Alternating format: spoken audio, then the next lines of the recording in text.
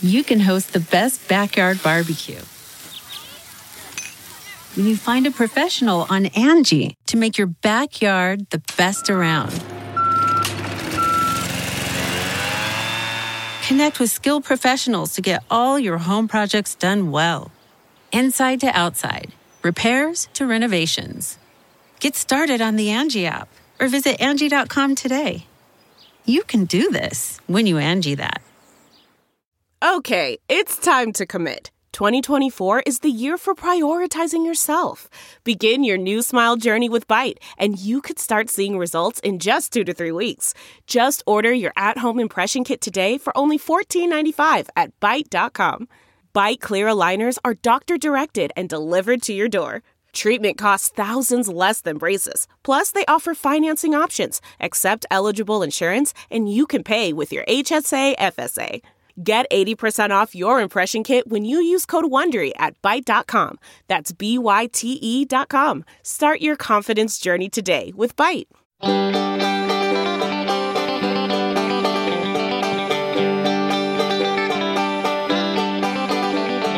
Welcome to the Caixin-Sinica Business Brief, brought to you by Sup China.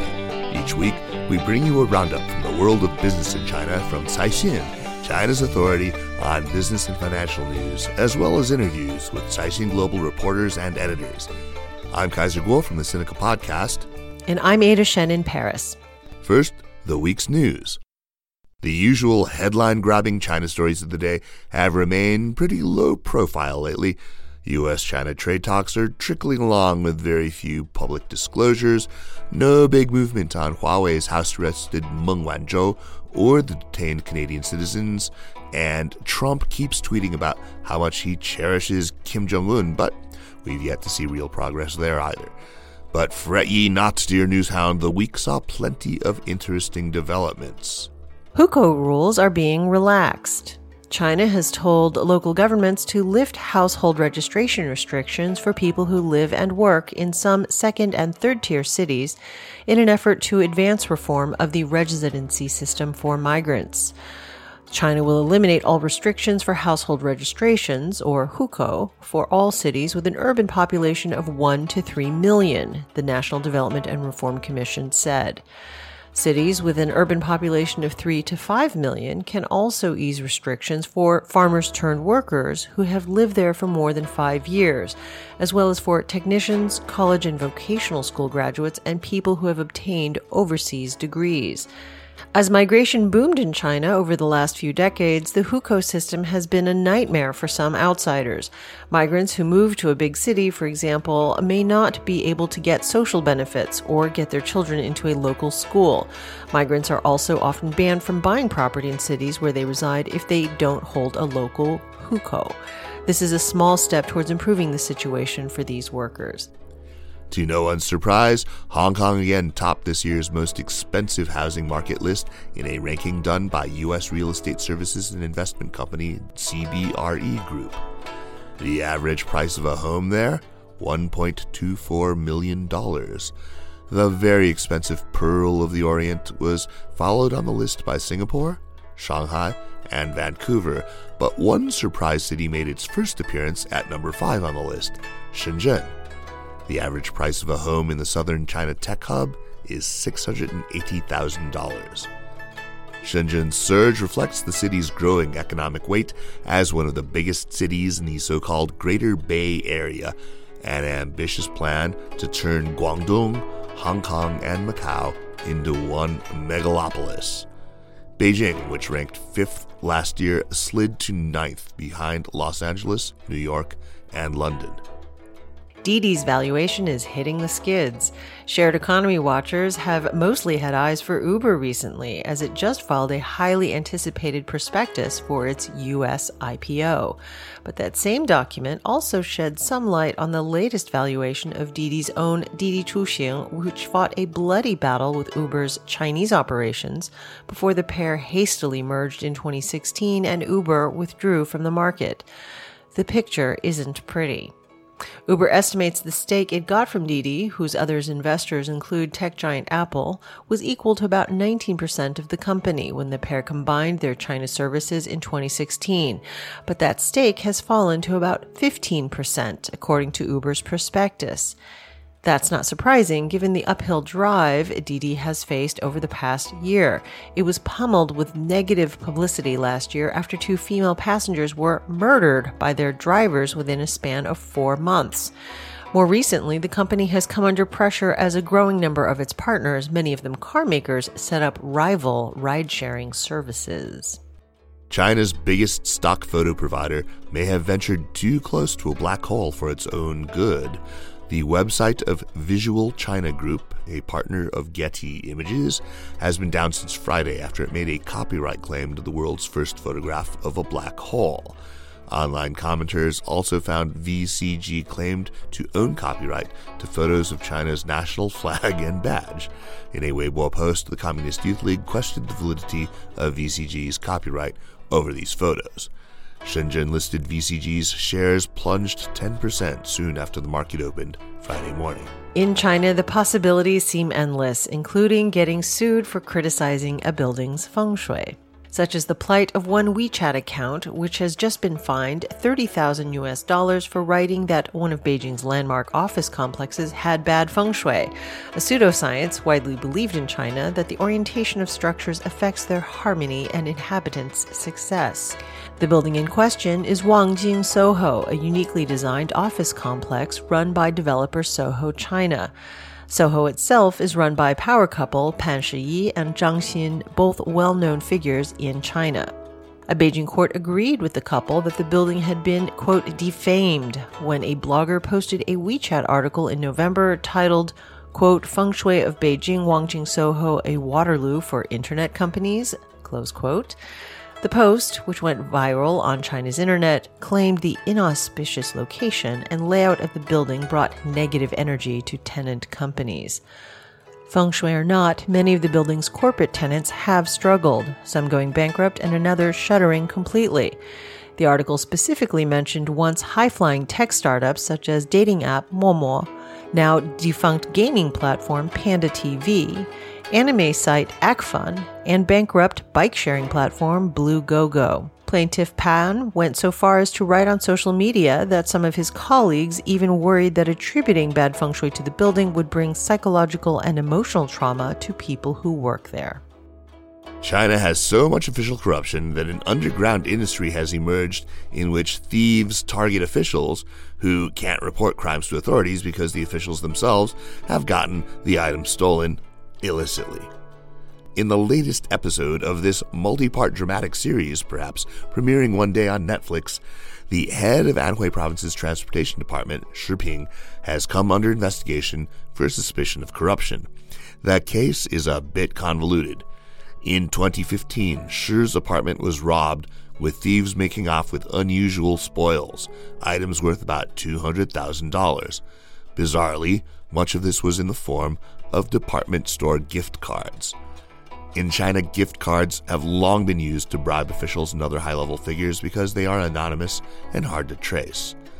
In a famous case in 2014, thieves were revealed to be specifically eyeing corrupt officials whom they knew dared not report thefts to police.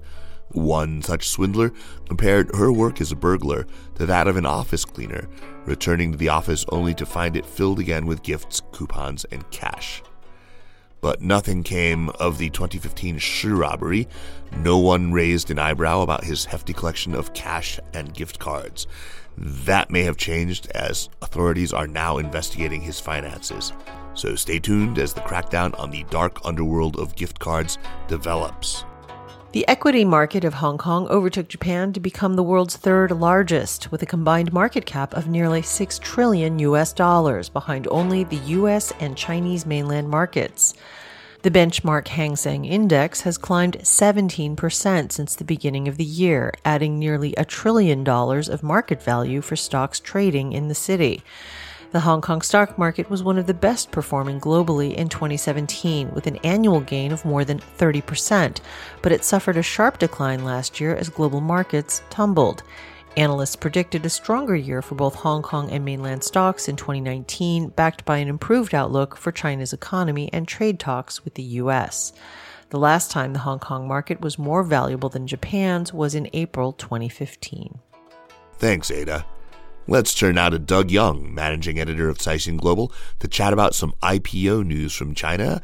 And there always seems to be IPO news from China. Doug, catch us up on the big news item this week, will you?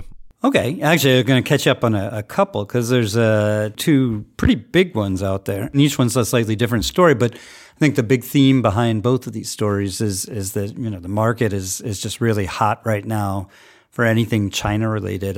China does seem to be showing signs of the stock market cooling a little bit, or certainly not as racing as it was before, but it's still doing pretty well. And it's up about 25% this year.